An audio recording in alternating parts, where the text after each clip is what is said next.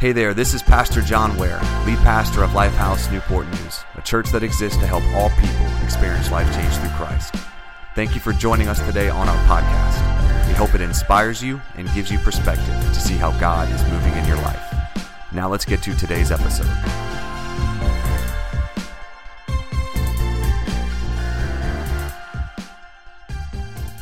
All right, well, hey, last week we started our series, The Bible is Fill in the Blank, right? And last week we talked about the Bible is unrivaled. And let me tell you why. The Bible is the best-selling book of all time. And really, it's not even close. With over 5 billion copies sold, it is sold 5 times more than any other book printed.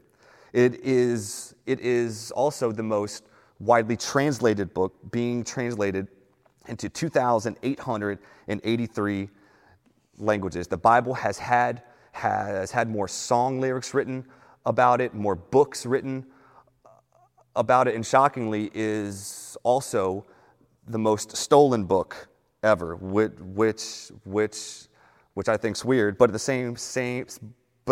same time, no other book has been more loved, hated, outlawed, abused, misinterpreted, misconstrued, referred to, honored, or dishonored. Right? And I challenged you last week, the Bible, or we challenged you last week to start, renew, or strengthen your relationship with the Bible. And I gave you 3 reasons why last week. First off, because the Bible tells you who God is and what God's like. The Bible, it is an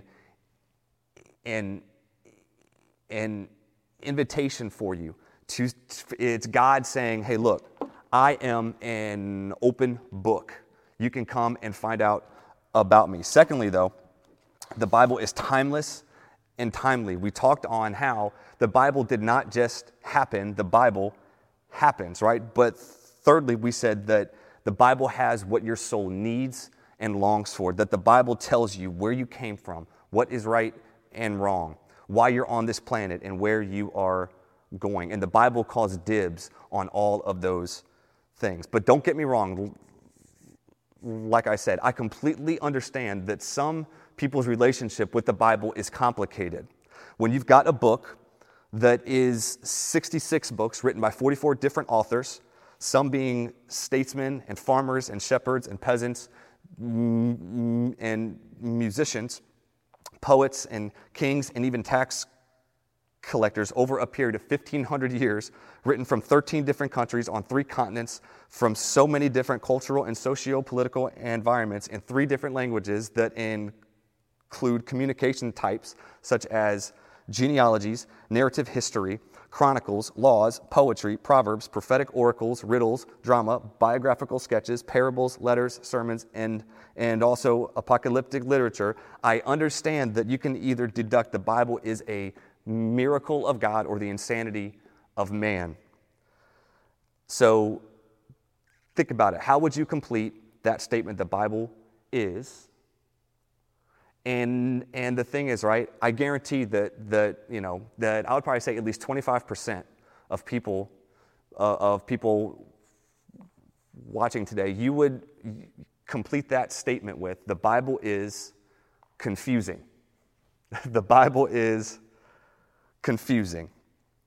And honestly, what I have seen, heard, and even lived in my own life is that the thing is, it doesn't matter what season of following Christ you're in. Before you've been following him for 20 years, you're a brand new Christian, it doesn't matter. The Bible is and will continue to be at times confusing.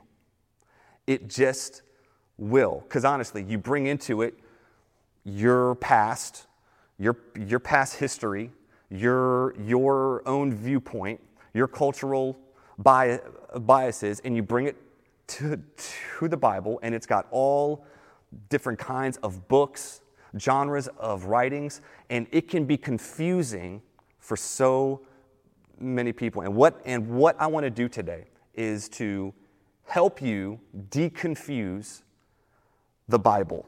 I want to help you deconfuse the Bible. Like I said, get your seatbelt on. We're going in hard.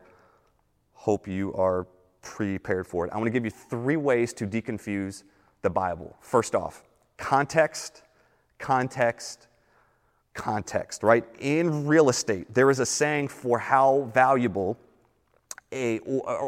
for how valuable and wanted a particular property is, and what they'll say: location, location, location. When trying to understand the Bible,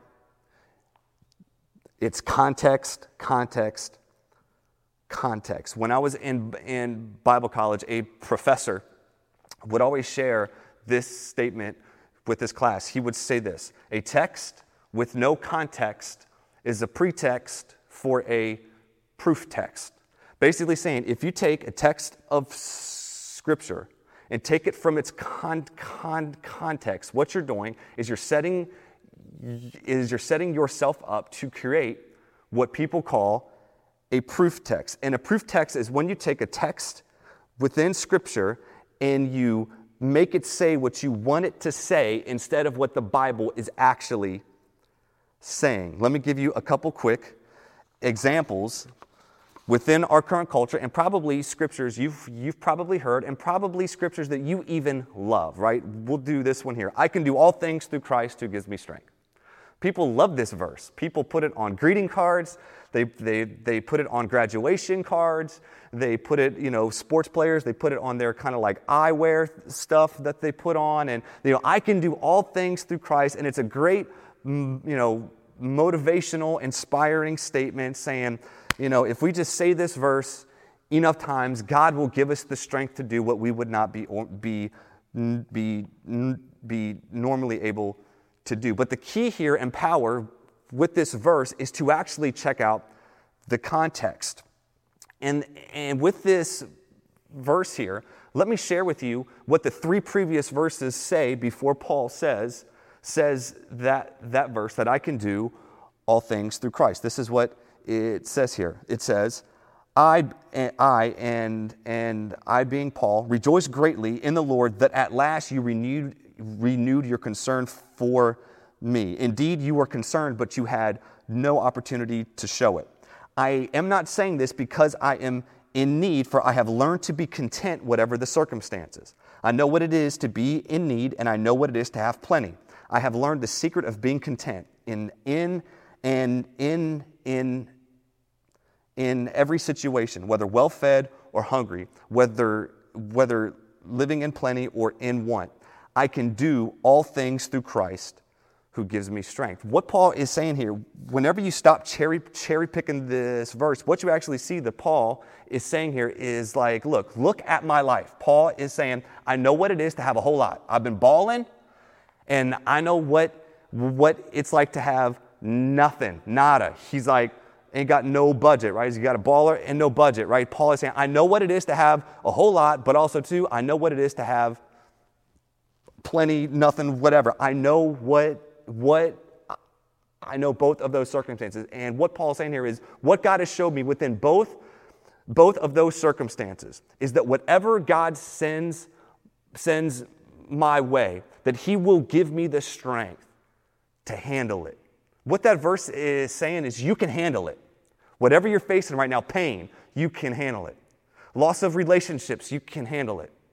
Frustration, you can handle it. Our current pandemic, you can handle it. What this is saying is you can handle whatever God brings into your life. He will give you the strength. Do you see the power whenever you take in context here? Also, another cultural favorite, Jeremiah 29:11. We love this verse, man. We love this. For I know the plans I have for you, declares the plans of prosperity, to give you hope and a future. But again, we got to dive into the context here, right? The context here is that God's chosen people are on the brink of destruction. The Israelites, they've disobeyed God, and they've got a king disobeying God. And this king tried to prophesy and say, hey, we're going to be fine in 2 years. But he was actually a false prophet prophesying what he wanted to say instead of what God told him to say. And Jeremiah, the prophet, comes, God's true prophet, and says to him, hey,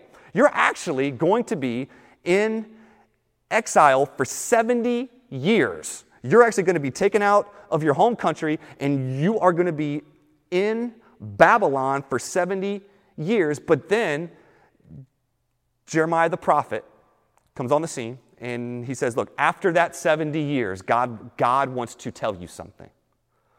I know the plans that I've got for you, plans to prosper you, to give you hope, to give you a future. See, we love quoting that without saying, yeah, but they had to go through 70 years of craziness before they got through the blessing part and the prosperous part, right? Saying this verse doesn't always mean that life will be absent of pain, hurt, and regret. Do you see how important and powerful context is, right? Because the thing is this, when you take the Bible out of context, it's like defining a whole movie by one scene, or defining a whole speech by one quote. And don't we love to do that in this country? We love to cherry pick a quote, cherry pick a tweet, cherry pick and define something holistically by one part of it. The thing is this, right? You might get your point proved by cherry picking scriptures and cherry picking scenes and cherry picking quotes. But the thing is, it's fake news. And the thing is this, there is so much fake news going on right now. And the truth is this, it is all up in the church. The church has been guilty of taking scripture. I mean, the church for years has been guilty of taking scripture in this book and promoting fake news and using it to enslave, oppress, and even kill people in the name of Christ. Last year, I went to visit the Bible Museum in Washington, D.C. And here's the thing, if you have not gone there, you need to go. You need to go, take a day, two days, whatever, whenever you can actually do that kind of thing. But at the same time, I went there last year, and on the bottom floor, they always have a rotating exhibit that changes month by month. And within the particular month that I was there, they had the exhibit for a Bible that was called the Slave Bible. And honestly, I'll just be candid with you. This is hard to even read, but I feel it's important for us to see the pain that wrong context of Scripture can cause. From the Bible Museum's website, it says this: the Slave Bible, as it would become known, is a missionary book. It was originally published in London in 1807 on behalf of the Society for the Conversion of Negro Slaves, an organization dedicated to improving the lives of enslaved Africans toiling in Britain's lucrative Caribbean colonies. They used the Slave Bible to teach enslaved Africans how to read while at the same time introducing them to the Christian faith. Unlike other missionary Bibles, however, the Slave Bible contained only select parts of the biblical text. Its publishers deliberately removed portions of the biblical text, such as the Exodus story, that could inspire hope for liberation. Instead, the publishers emphasized portions that justified and fortified the system of slavery that was so vital to the British Empire. I'll just be candid with you. I was walking through this exhibit about ready to be like Jesus in the temple. I was enraged. I was ready to smash stuff, punch out glass showcases. It made me so angry that for financial gain, people would take God's word, His holy word, and use it as a tool to enslave people, to oppress people, and simply to reinforce what they themselves wanted the Bible to say instead of what God's word said. They wanted to reinforce the system that they wanted instead of forwarding the kingdom that Jesus came to earth to build. It was angering and disgusting and ridiculous, but not shockingly, this book was also used to promote and reinforce slavery within the United States. Our country's guilty of that, of taking this book and saying, well, the Bible says, and using it as a tool to reinforce a system that they wanted instead of what God wanted.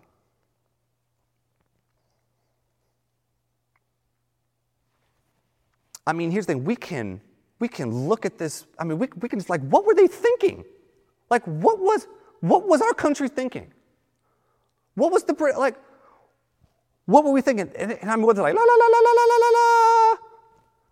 Like, we're just going to put our fingers in our ears and just say, I mean, it's like, what were they thinking? But the thing is this, let me tell you and warn you right now. Every generation of people has things that, because of their own personal agenda, they will look in Scripture and cherry pick verses to support their cause and then do despicable things in the name of God. Think about the Crusades. There are people that said, hey, let's get together and kill people in the name of Christ. Like, what Bible were they reading? What kind of weed were they smoking? Like, that they interpreted when Jesus said, love your enemies, as like, hey, yeah, let's go out and kill them. But la la la la la la la la. Our agenda, let's take the Bible and make it say what we want it to say. But even think about the generation we're currently in right now, or even in your life right now. What do you just put your fingers in your ears and just say, God doesn't care, I'm going to make it say what I want it to say? What do you do? You know, honestly, one of the biggest things that concern me within our culture is how we take the Bible and try to justify, and this is definitely a United States thing that we have done, where we try to take the Bible and justify that God wants you rich and prosperous, and if you have Jesus, you have endless entitlement to never get sick, always be rich, and that ultimately, if you have Jesus, that entitles you to a life of an upper-class American citizen. And they'll take what Jesus said, seek first the kingdom of God, and all these things will be added unto you. That is a gross misinterpretation of what Jesus was saying. Whenever Jesus said, seek first the kingdom of God, and I will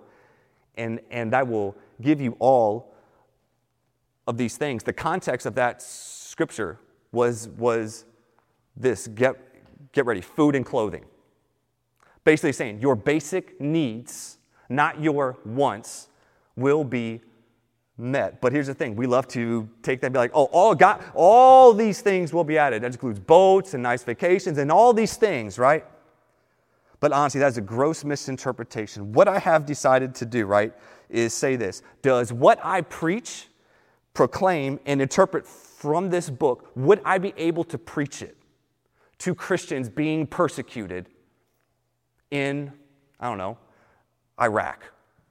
If I went into a sort of underground home church in a foreign country and told them, well, if you're following Jesus, you should be rich, and they're being persecuted for their faith, doesn't work there. Does not work there. Y'all, here's the thing. We've got to be careful. Here's the thing. You need to acknowledge your built-in personal and culturally shaped biases and lay them down when you come to the Bible. You can't come to the Bible saying, here's how I am and want to be. Hey, Bible, conform to that. We don't have that right. We come to the Bible saying, I submit my personal preferences, my cultural conditioning, my ingrained desires, and I say, conform me, train me, rebuke me, correct me, teach me, expose me to be like Jesus. Do you know what the crazy thing is? Even Jesus submitted himself to Scripture. Yes, Jesus, you know the Son of God guy? He submitted himself to Scripture. Jesus is not telling you, asking you to do something that he himself has not done. Here's the thing, right? Luke chapter 4, starting in verse number 3. This is when Satan came to tempt Jesus. It says, the devil said to him, if you are the Son of God, tell this stone to become bread. Jesus said, it is written, man shall not live on bread alone. And what he was quoting there was Deuteronomy 8:3. He used God's word. Then it says, the devil led him up to a very high place and showed him in an instant all the kingdoms of the world. And he said to him, I will give you all their authority and splendor. It has been given to me, and I can give it to anyone I want to. If you worship me, it will all be yours. And Jesus said back, it's written, worship the Lord your God and serve him only. Deuteronomy 6:13. The devil led him to Jerusalem and had him stand on the highest point of the temple. He said, if you are the Son of God, he said, throw yourself down from here, for it is written. Then the devil quotes Scripture. The devil takes, this just boggles my mind. The devil quotes the Bible. He said, hey, Psalm 91 says, Jesus, he will command his angels concerning you to guard you carefully. They will lift you up in their hands so that you will not strike your foot against a stone. The devil misinterprets Scripture. That's one of the main tools he has, is to take God's word and twist it to make it be what you want it to be instead of what God actually intended it to be. But Jesus said this back to him. He said, do not put your Lord your God to the test. Deuteronomy 6:16. Y'all, here's the thing. Jesus is not asking you to do anything that he hasn't done himself. Context. Do the hard work of finding the context of Scripture. There is power and clarity in it. Okay, speaking of Jesus. Second thing here. The Bible is all about Jesus. Every film has got a central figure. Every story has got a central theme, a central person, a central plot. And when it comes to the Bible, it is Jesus. When I say it's all about Jesus, what you might have possibly heard me say is it's a lot about Jesus. It's some about Jesus. No, it is, when I say it's all about Jesus, it is all about Jesus. What makes Christianity unique is Jesus. It's not that we just do good or that we believe in being spiritual. What makes Christianity different, unique, and distinct from every other religion is Jesus Christ and his claim to be God, but not only claiming to be God, backing it up by rising from the dead. But not just rising from the dead, actually having his followers see him, witness him, touch him. But not only is Jesus the center of Christianity, he is the center of the Bible.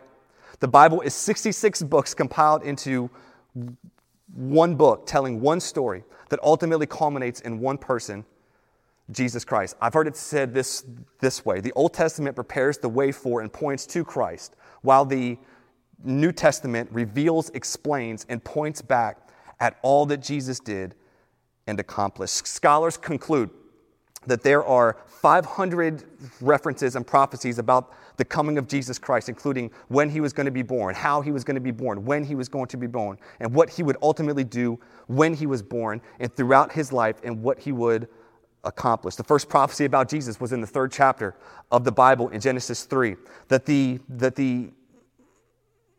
eventual offspring of Eve would ultimately crush Satan's head. It prophesies that Jesus would be born to a virgin, come from a family line of David, flee as a refugee into Egypt, live a sinless life, perform miracles, ride a donkey into Jerusalem before his death, be betrayed by one of his friends, that he would be beaten, mocked, spit on, hated, rejected, and ultimately crucified between sinners, and that he would be put in a tomb provided for by a rich man, but ultimately he would rise from the dead. Y'all, the Bible is all pointing towards and centered on Jesus. And the thing is, even Jesus said this about himself. Luke chapter 24. Luke is one of the 4 accounts written, is one of the 4 biographies written about Jesus. Luke, who was a doctor and a historian, was actually putting together a documented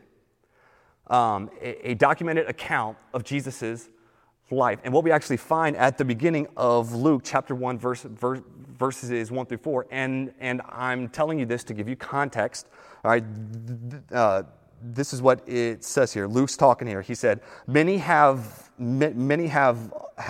undertaken to draw up an account of the things that have been fulfilled among us, just as they were handed down to us by those who from the first were eyewitnesses and servants of the word. With this in mind, since I myself have carefully investigated everything from the beginning, I too decided to write an orderly account for you, most excellent Theophilus, so that you may know the certainty of the things you have been taught. So the book of Luke was actually a documented historical account from eyewitness accounts of Jesus' life written by the historian Luke. And what we see in chapter number 24, the final chapter in the book, we actually see here Luke documenting the first encounter that Jesus had, the second encounter that Jesus had with somebody after he rose from the dead.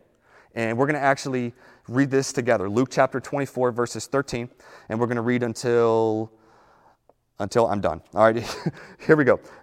Now that same day, two of them were going to a village called Emmaus, about 7 miles from Jerusalem. They were talking with each other about everything that had happened.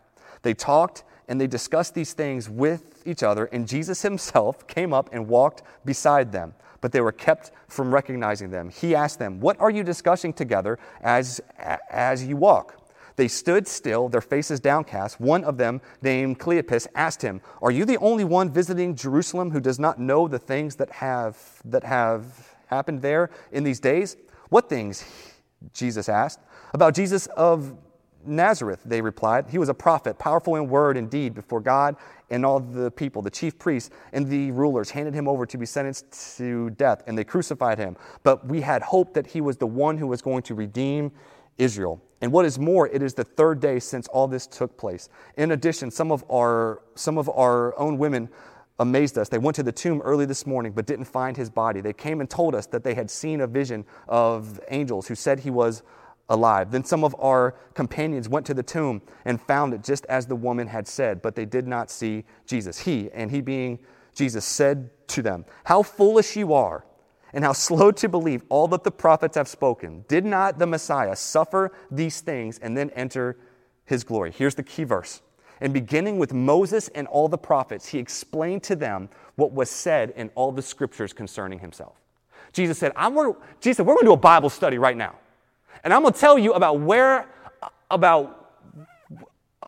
I'm at in the scriptures. And he went through Genesis, Exodus, Leviticus, Deuteronomy, Numbers, and all of those different books that I'm not sure of. Here we go. Judges, Joshua, Ruth, 1st and 2nd Samuel, 1st and 2nd Kings, 1st and 2nd Chronicles, Ezra, Nehemiah, Esther, Psalms, Proverbs, Ecclesiastes, the Song of Solomon, Jeremiah, Lamentations, Ezekiel, Daniel, Hosea, Joel, Amos, Obadiah, Jonah, Micah, Nahum, Habakkuk, Zephaniah, Haggai, and Zechariah. He said, "Hey, let me show you where I am in all of these books." Why? Because it was centered on a person, and Jesus said, "That person is me." If you want to deconfuse the Bible, read it with Jesus lenses on, realizing the Old Testament story is pointing towards him. The New Testament story is pointing back at him, and put Jesus at the center of the Bible, and it will clear up a lot of your confusion. Thirdly, though, let me finish up. The final thing is this. You deconfuse the Bible by being comfortable with being confused. I want to say that one more time because some of y'all are really confused by that statement. You deconfuse the Bible by being comfortable with being confused. Here's the thing. On this side of heaven, you won't understand everything about this book. The truth is, there are parts of this book you will have to accept by faith. And you know what? That's fine. This book will be confusing and hard to understand. But here's the thing. Our temptation will then be to focus on what is not clear at the expense of what is clear. This is where I've seen people that get in deep trouble because the Bible is clear. It's about Jesus, that God created us. We've sinned. Jesus came, lived a perfect sinless life that we couldn't live, died on the cross in our place and for our sins, and rose again and declared and established his church and said that he would return again. That stuff is clear. But people can easily get focused on secondary things and points and be divided over them and be confused and confuse others. Here's the thing. The main thing is to keep the main thing the main thing. But also being okay that with that on this side of heaven, there will just be some things that will just confuse us. Because the truth is, we're not God. If we did know everything, we would not be God, but we are not God. And we actually have to be okay with the fact that we're not God. I want right where you're at right now just to say this after me. I am. Say it, thank you. I am not God. Yes, you are not God. We are not God. And because of that, there's going to be some things that aren't just going to be clear. So look, I've got 3 sons, 4, 6, 9. Do you know how many times I tell them things that they don't understand yet? Like I'm trying to tell my 9-year-old son, one day you're going to grow up and have bills. And you're not going to be able to just eat from dad's fridge. And I'm not going to be able to pay for everything. And you're going to actually have to work and get a job and not just sit there and play video games all day, right? Like I'm trying to prepare him for the future, and he's having a hard time understanding that and realize, because I see from a different perspective.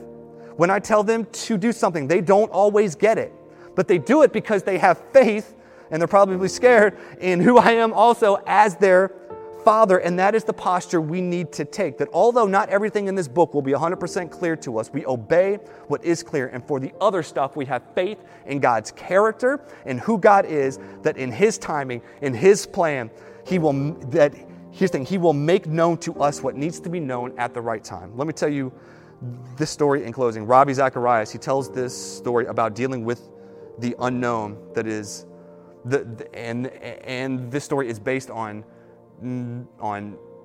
Mid-Eastern folklore. He says this: a man's horse ran away. His neighbor came to him and said, "Bad luck that your horse has run away." The guy said, "What do I know of these things?" A week later, the horse came back with 20 other wild horses in his wake. His neighbor said, "Good luck. Now you have so many more horses." The guy said, "What do I know about these things?" Trying to tame one of these brand new horses, the man's son was kicked and his leg was broken. The neighbor said, "Bad luck. Your son's leg was broken." The man said, "What do I know about good luck and bad luck?" A few days later, a bunch of thugs came by in search of able-bodied young men for their gang. They were about to kidnap the man's son, but when they found out his leg was broken, they left him behind and moved on to the next house.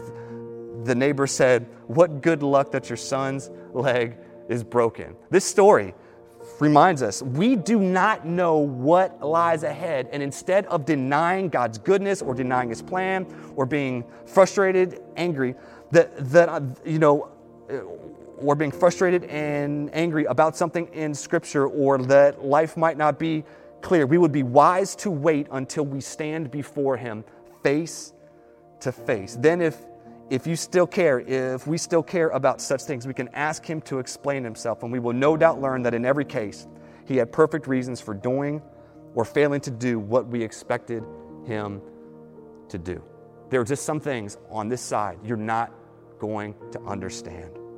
Personally, I have accepted that there is so much in life that I am unsure of. Flat out. Honestly, I feel like at times, the more I know God, the more confused I get. And it can just be frustrating, but at the same time, what gives me peace is the fact of it's okay to be at times unsure. It's at times not to always have everything figured out. But what I've decided is this, that I am least unsure about the story that this book tells, the hope that this book gives, and the clarity that this book infuses into my life about who God is, who I am, and why the world is the way it is. To deconfuse the Bible, context, context, context. Make it all about Jesus. And thirdly, get comfortable with being uncomfortable. Thank you again for joining us on the Lifehouse Newport News podcast. If you're ever in the Hampton Roads area, we'd love for you to join us at one of our live worship experiences at 9 a.m. or 10:30 a.m. at the Regal Kiln Creek movie theaters. Until then, feel free to check us out at www.theaterchurchnn.com or on any social media platform. Thank you so much, and God bless.